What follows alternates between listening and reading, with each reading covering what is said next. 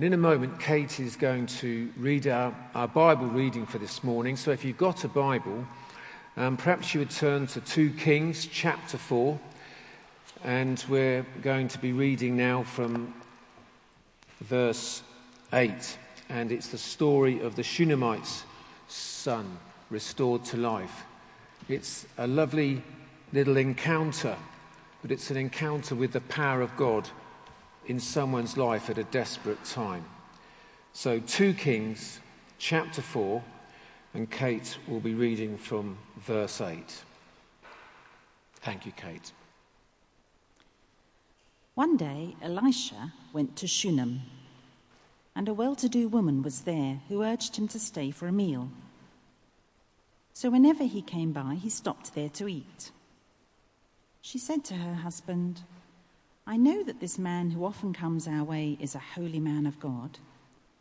Let's make a small room on the roof and put in it a bed and a table, a chair and a lamp for him. Then he can stay there whenever he comes to us." One day when Elisha came, he went up to his room and lay down there. He said to his servant Gehazi, "Call the Shunammite." So he called her, and she stood before him. Elisha said to him, "Tell her, you have gone to all this trouble for us. Now what can be done for you? Can we speak on your behalf to the king or the commander of the army?" She replied, "I have a home among my own people." "Well, what can be done for her?" Elisha asked. Gehazi said, "Well, she has no son and her husband is old." Then Elisha said, "Call her." So he called her, and she stood in the doorway. "About this time next year," Elisha said, "you will hold a son in your arms." "Oh, no, my lord," she objected. "Don't mislead your servant, O man of God." But the woman became pregnant, and the next year, about that same time, she gave birth to a son, just as Elisha had told her. The child grew, and one day when he went out to his father, who was with the reapers, my head, he said to his father. His father told a servant, "Carry him to his mother." After the servant had lifted him up and carried him to his mother, the boy sat on her lap until noon, and then he died. She went up and laid him on the bed of the man of God, then shut the door and went out. She called to her husband and said, "Please send me one of the servants and a donkey so I can go to the man of God quickly and return." "Why go to him today?" he asked. "It's not the new moon or the Sabbath." "It's all right," she said. She saddled the donkey and said to her servant, "Lead on, don't slow down for me unless I tell you." So she set out and came to the man of God at Mount Carmel. When he saw her in the distance, the man of God said to his servant, "Gehazi, look, there's the Shunammite. Run to meet her and ask her, 'Are you all right? Is your husband all right? Is your child all right?'" "Everything is all right," she said. When she reached the man of God at the mountain, she took hold of his feet. Gehazi came over to push her away, but the man of God said, "Leave her alone. She is in bitter distress, but the Lord has hidden it from me and has not told me why." "Did I ask you for a son, my lord?" she said. "Didn't I tell you, don't raise my hopes?" Elisha said to Gehazi, "Tuck your cloak into your belt. Take my staff in your hand and run. If you meet anyone, do not greet them, and if anyone greets you, do not answer. Lay my staff on the boy's face." But the child's mother said, "As surely as the Lord lives, and as you live, I will not leave you." So he got up and followed her. Gehazi went on ahead and laid the staff on the boy's face, but there was no sound or no response. So Gehazi went back to meet Elisha and told him, "The boy has not awakened." When Elisha reached the house, there was the boy lying dead on his couch. He went in, shut the door on the two of them, and prayed to the Lord. Then he got on the bed and lay upon the boy, mouth to mouth, eyes to eyes, hands to hands. As he stretched himself out upon him, the boy's body grew warm. Elisha turned away and walked back and forth in the room, and then got onto the bed and stretched out upon him once more. The boy sneezed 7 times and opened his eyes. Elisha summoned Gehazi and said, "Call the Shunammite." And he did. When she came, he said, "Take your son." She came in, fell at his feet, and bowed to the ground. Then she took her son and went out. Thank you, Kate.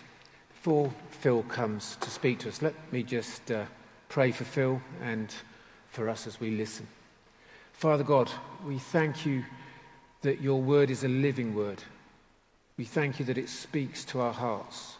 It can convict us and stir us. And we want to pray, Lord, that as Phil opens up your word now, you would help him and speak through him. And that we would not just be listeners of your word, but doers also. Help us, Lord, we pray. And bless Phil now, we ask. In Jesus' name, amen. Thanks, Dave, for leading our service so far. Now, a few years ago, I read a book called An Autopsy of a Deceased Church. It sounds quite grisly, but basically what the author had done was interviewed hundreds of retired church leaders, trying to find things in common that caused the churches they were in to decline. And the thrust of the book was really to help the reader see what sorts of things caused a church to lose its way. And it interestingly found obvious things, like when a church rarely prays together, or when the church leaders lack purpose, or when the church becomes self-serving. Underneath it all, though, he kind of worked out that the common ground in all of these churches is that they forgot to keep the Word of God central, and other things became more important than the Word of God. And now that was a really helpful book to read because it warned against apathy and encouraged the reader to learn from lessons of the past. And in many ways, the purpose of that book, Autopsy of a Deceased Church, is also the purpose of the books of 1 and 2 Kings. Because they were written to exiles who were living 200 years after the events that we're reading about. And those exiles are faithful Israelites who had found themselves taken out of their country as slaves and exported to the country of Babylon. And there they were reading this book. Let's call it Autopsy of a Deceased Nation. The books of 1 and 2 Kings. And you can follow that thread, as Dan showed us at the very beginning. You can follow that thread, Autopsy of the Deceased Nation, right through the book. And the fundamental cause of that decline of Israel is Israel's attitude towards God's word. But chapter 4 presents a real kind of pause in that thread, if you like, and a contrast, because rather than continuing the story of how God's word was rejected by Israel and brought about their decline, chapter 4 tells an encouraging story of the few faithful Israelites who still listened to God. It's really encouraging, isn't it? How's that relevant to us? Why do we need it? Well, the Old Testament people of Israel, the faithful Old Testament people of Israel who were reading this, parallel the faithful church today. So just like the faithful Old Testament people of Israel were a small group of people living in an increasingly godless nation, so too is the faithful church today finding itself standing out from an increasingly godless church. For example, 1 in 3 Church of England ministers do not believe in the bodily resurrection of Jesus. In this country and in the Western world, the prosperity gospel grows unchallenged. The Church of England has recently agreed to offer a gender reassignment christening service. The Methodist Church has last month voted to marry same-sex couples. And just like Old Testament Israel, the church today is in decline. Not because our world has gradually become hostile to Jesus' lordship. Let's be honest, the world has always been hostile to Jesus' lordship. No. The church today is in decline because the church is gradually becoming hostile to Jesus' lordship. In other words, the greatest problem in the church over the past 40 years is that the church has stopped listening to God's word, and God's word is no longer the highest authority in many churches up and down the country. That's why the gospel is no longer proclaimed as widely and as faithfully as it once was. It's why the Bible's authority is being undermined in the church by political correctness and inclusivity. It's as though the church is saying, we don't want to say anything that is unpopular with our culture. So we'll dumb this down a bit and start talking the narrative of our culture. And that's why young people are no longer listening to the church, because the church is saying, I'm just going to say what culture says. And young people don't see a people of conviction, a people who stand by God's authority, even when it hurts. So we need this chapter, because just as it encouraged the faithful Israelites in exile to see, even in the midst of a declining Israel, God's faithful people standing by God's word, so too it's an encouragement for faithful Christians today to see people doing the same, standing by God's word in tough times. And this passage has three things to say about faithfulness. And the first thing is this: faithfulness is about seeking God's word when no one else is. Faithfulness is about seeking God's word when no one else is. So there's a subtle contrast in this passage between this Shunammite woman that we're looking at and the woman we looked at last week. The widow from last week was materially poor, but spiritually speaking, she was quite rich. Her husband was one of Elisha's faithful disciples. This Shunammite woman, on the other hand, lacks nothing materially. She's quite rich, but spiritually, she's starved of God's word and she longs to hear it. And we know that from verse 8 to 10. So I'll just read those to you. One day, Elisha went to Shunem, and a well-to-do woman was there, who urged him to stay for a meal. So whenever he passed by, he stopped there to eat. She said to her husband, I know that this man who often comes our way is a holy man of God. Let's make a small room on the roof and put a bed in it and a table and a chair and a lamp for him. Then he can stay with us whenever he comes this way. So basically, one day she sees Elisha walking through the town, and she takes up the opportunity to provide hospitality for him. And not just a one-off hospitality, but a regular hospitality. Basically saying, whenever you come this way, stay at our place. Why? Because she wants to hear the word of God. Now, we've got to remember, Elisha in those days was deeply unpopular. He really is. In chapter 3, basically he says to the kings, this is a bad idea to go to war against Moab. And they just go, don't like you, thank you very much. Go away. And basically, whatever he says, they don't listen to. He's a token of judgment. Wherever he goes, he's got bad things to say about a faithless Israel. And yet what she does is exactly the opposite of what Israel does. She welcomes him into her home. Why? Because he has the words of eternal life. He speaks the word of God. And she wants it in her home. She takes every opportunity. She makes it impossible for Elisha to pass near Shunem without staying, basically. And notice she's not doing it for material reward. The story continues to say how Elisha offered to reciprocate her generosity. What can we do, madam? Interestingly, she's just unnamed. What can we do, madam? Would you like me to talk to the king for you? Perhaps the commander of the army. station a few soldiers at your house so people don't, so you feel a bit more secure. What can we do for you, madam? And she goes, no. I love this. In other words, her reward is being able just to draw near to the living God of Israel through listening to the one who brings the word of God to her.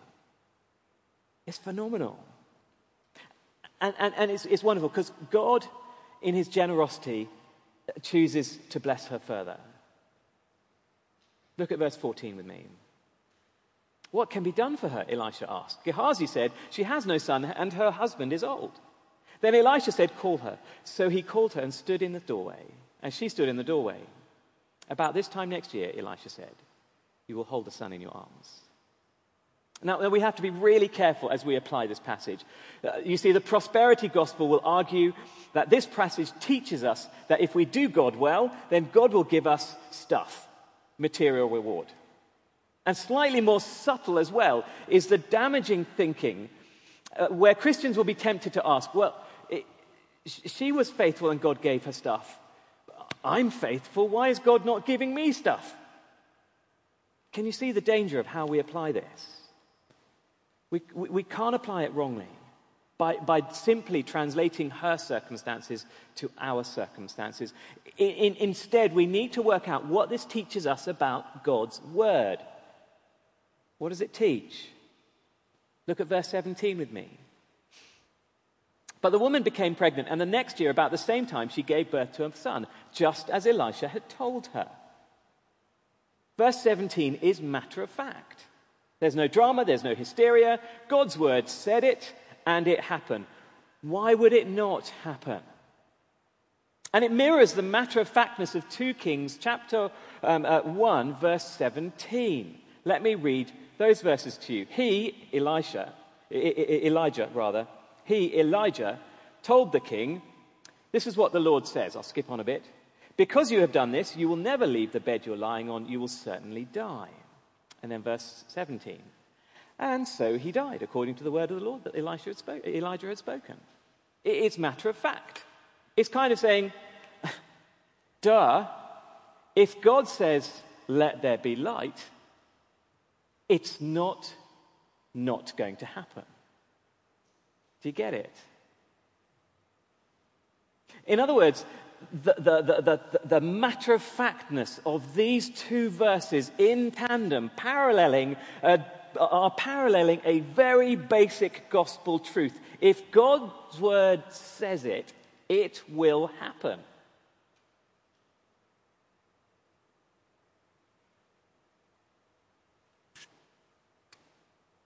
You see, by these two verses mirroring each other's tone, it hammers this point home. It's silly to think God's word is not powerful.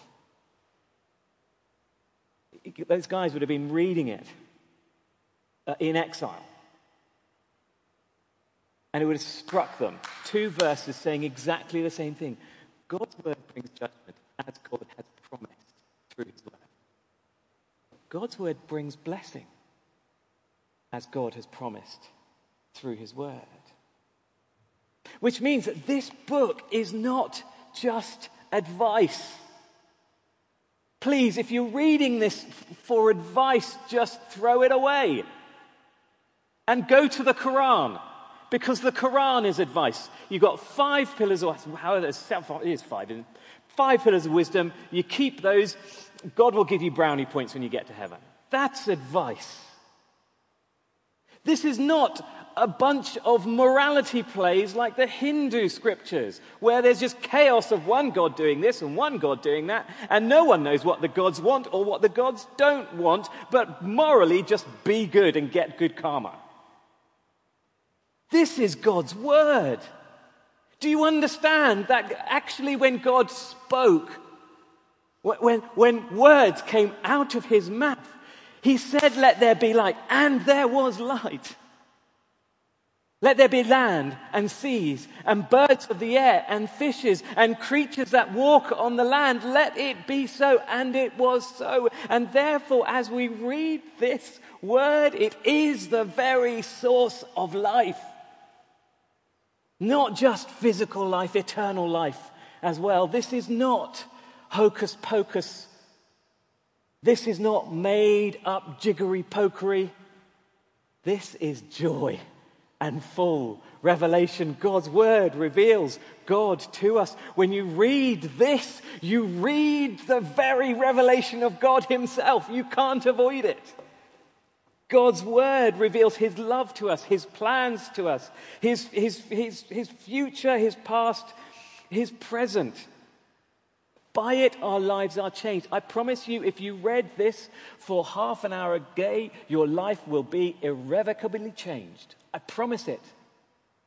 And each of us who do that can testify to the power of God's word to do that. Our language will change, our hearts will change, our ambitions will change, our eyes will be open to the glorious love of God, our need for a Savior, for guidance, and he will lead us into tomorrow and teach us to learn from yesterday and to walk by God's grace in the present today. This is the word of God. As God's word says it, so it will happen. Therefore, it is the most powerful force at work in the universe today. It's beautiful. It's beautiful.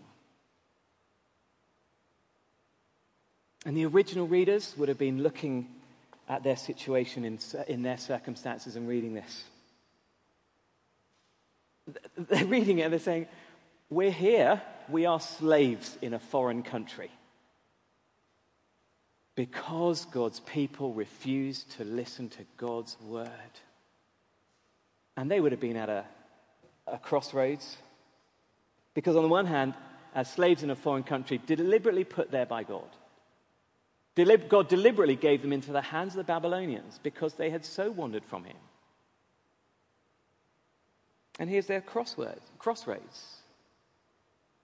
Look, do we just give up now? Shall we just blend in with pagans because God's abandoned us? And then they would have remembered God's word through God's prophets like Jeremiah, Ezekiel. God's repeated words, oh guys, I love you, you're my people, I love you, I love you, I love you. By you I will bring a Savior, I promise, says God to his people through the prophets. God's people in exile. I love you so much, says God, this exile will last 70 years. Learn from the past. Don't make the mistake in the present and the future. And there's that option. Do I walk away? Do I listen to God's word? And they would have read this story. Oh, here's the hope. We may be in exile. But you know, even when God's people were rejecting God's word, God was still blessing the faithful. God was still working amongst those who really did truly stand on his word. And the encouragement for them would have been this. Those exiles, this would have been their encouragement. Don't give up on the promises of God. Don't give up reading his word. Put your soul, your heart, your joy, your everything into his word. Let it give you life. And isn't that the same message for us in our context? You know, our challenge and our comfort is to mimic this woman's attitude, isn't it?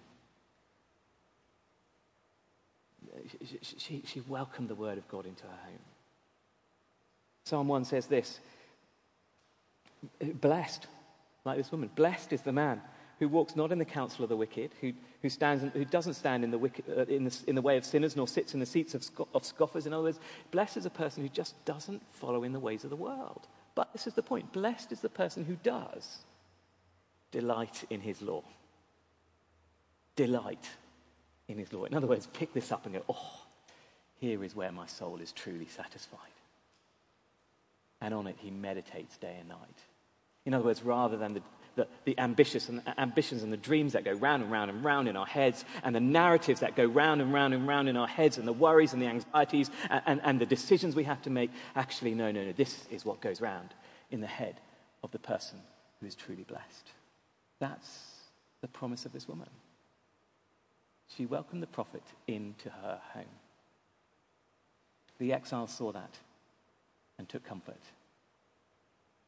And I hope that we can do the same and take comfort in it too. I'm going to move on, because the second thing that this passage teaches us is that the faithfulness is about reaching out to God in desperate time. Faithfulness is about reaching out to God in desperate time. So the writer of 2 Kings just gives a very brief kind of summary of this boy's life. It's quite tragic. He grows up, and then something happens in his head. He gets a massive headache, and then the child dies. And what does the woman do? She runs to God, doesn't she? Verse 24. She goes after God, and verse 27, it says, and when she came to the mountain, to the man of God, she caught hold of his feet. Gehazi came to push her away, but the man of God said, leave her alone, for she's in bitter distress. She's not looking for a miracle. Isn't that interesting? Again, those of us who are prosperity gospel persuaded, she's not looking for a miracle. She's pouring out her heart in bitter distress. And it's not a fairy tale. It's gritty reality. It's almost too much detail. It's almost too intimate, isn't it? And we find it in many of the Psalms, almost too much detail about the condition of the psalmist pouring out their heart to God. There's no crossness and there's no anger. She's not ranting. No, she's in bitter distress. It hurts. She's lost in grief. She's reaching out to God for comfort and strength. And here's the point of sharing this. Her suffering would have been a touching point for those original readers, reading this book in exile. They'd suffered massive loss, massive abuse. They were slaves in a foreign country, and she was teaching them that even the faithful people of God experience deep, deep, deep loss and despair. It's not out of the ordinary.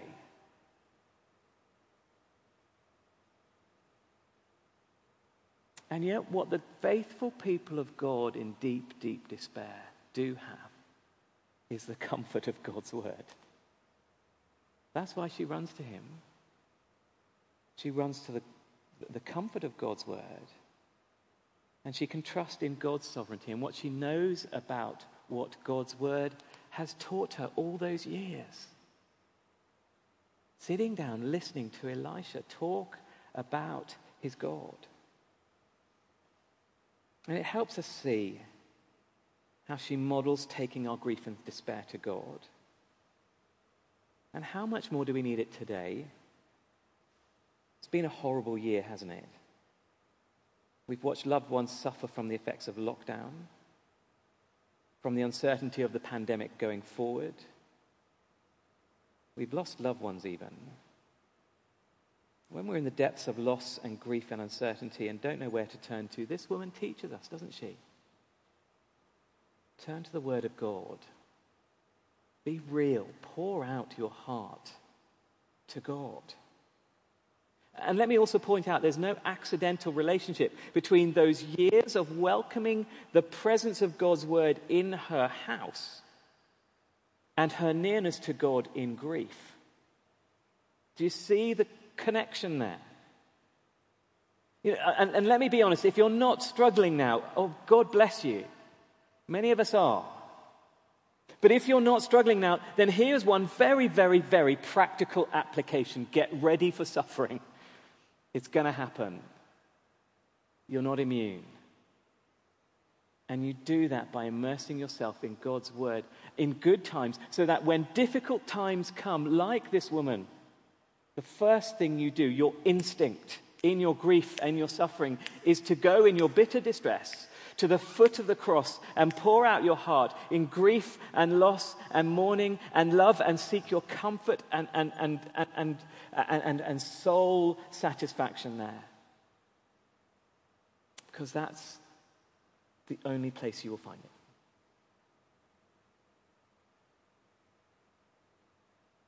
You know, she provides a great pattern for us to follow. Those exiles would have seen it. Those faithful exiles would have known it in their grief, in their sorrow. And actually, for us today, isn't it just a reminder, actually, of where our soul's anchor lies? The Word of God. And listen, the third thing this passage teaches us is faithfulness is about looking to the future promises of God. The rest of the passage tells us how God brought the boy back to life. Look with me at verse 32. When Elisha reached the house, there was the boy lying dead on his couch. He went in, shut the door on the two of them, and prayed to the Lord. Then he got on the bed and lay upon the boy, mouth to mouth, eyes to eyes, hands to hands. And he stretched himself out on the boy. As he stretched himself out of the boy's body grew warm.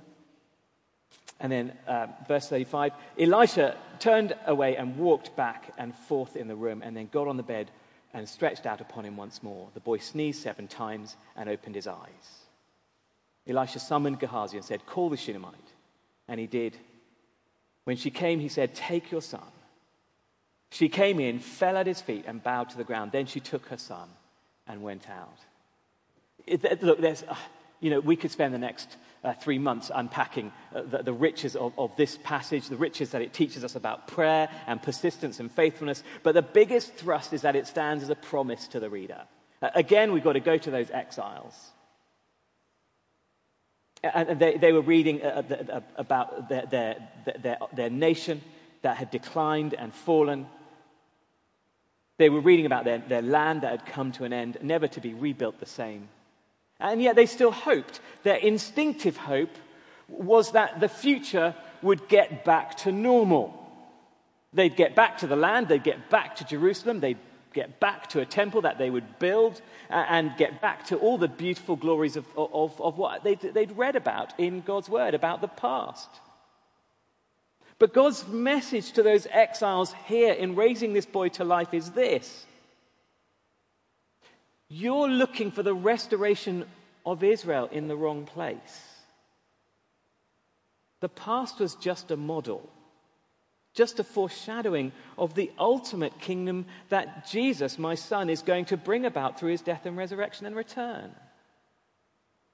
The message to those exiles would be: stop looking back and start looking forward to what lies beyond life. Start looking forward to the great resurrection, when all the faithful children of Israel will be raised from the dead and into new life. Which means this miracle is a glimpse of God's ultimate blessing, a glimpse of his power to raise all people from the dead into a new creation and beyond this one. That's what resurrection miracles point to. And for us today, that's where our God in the Bible tells us he wants our hopes to be ultimately pinned. And yes, we've all got hopes in this life, and that's right. But let's be very clear. 99.99% of the blessings we have in Christ lie beyond this life. And those of us who are believers would all confess that we've barely begun to live with that as our mindset.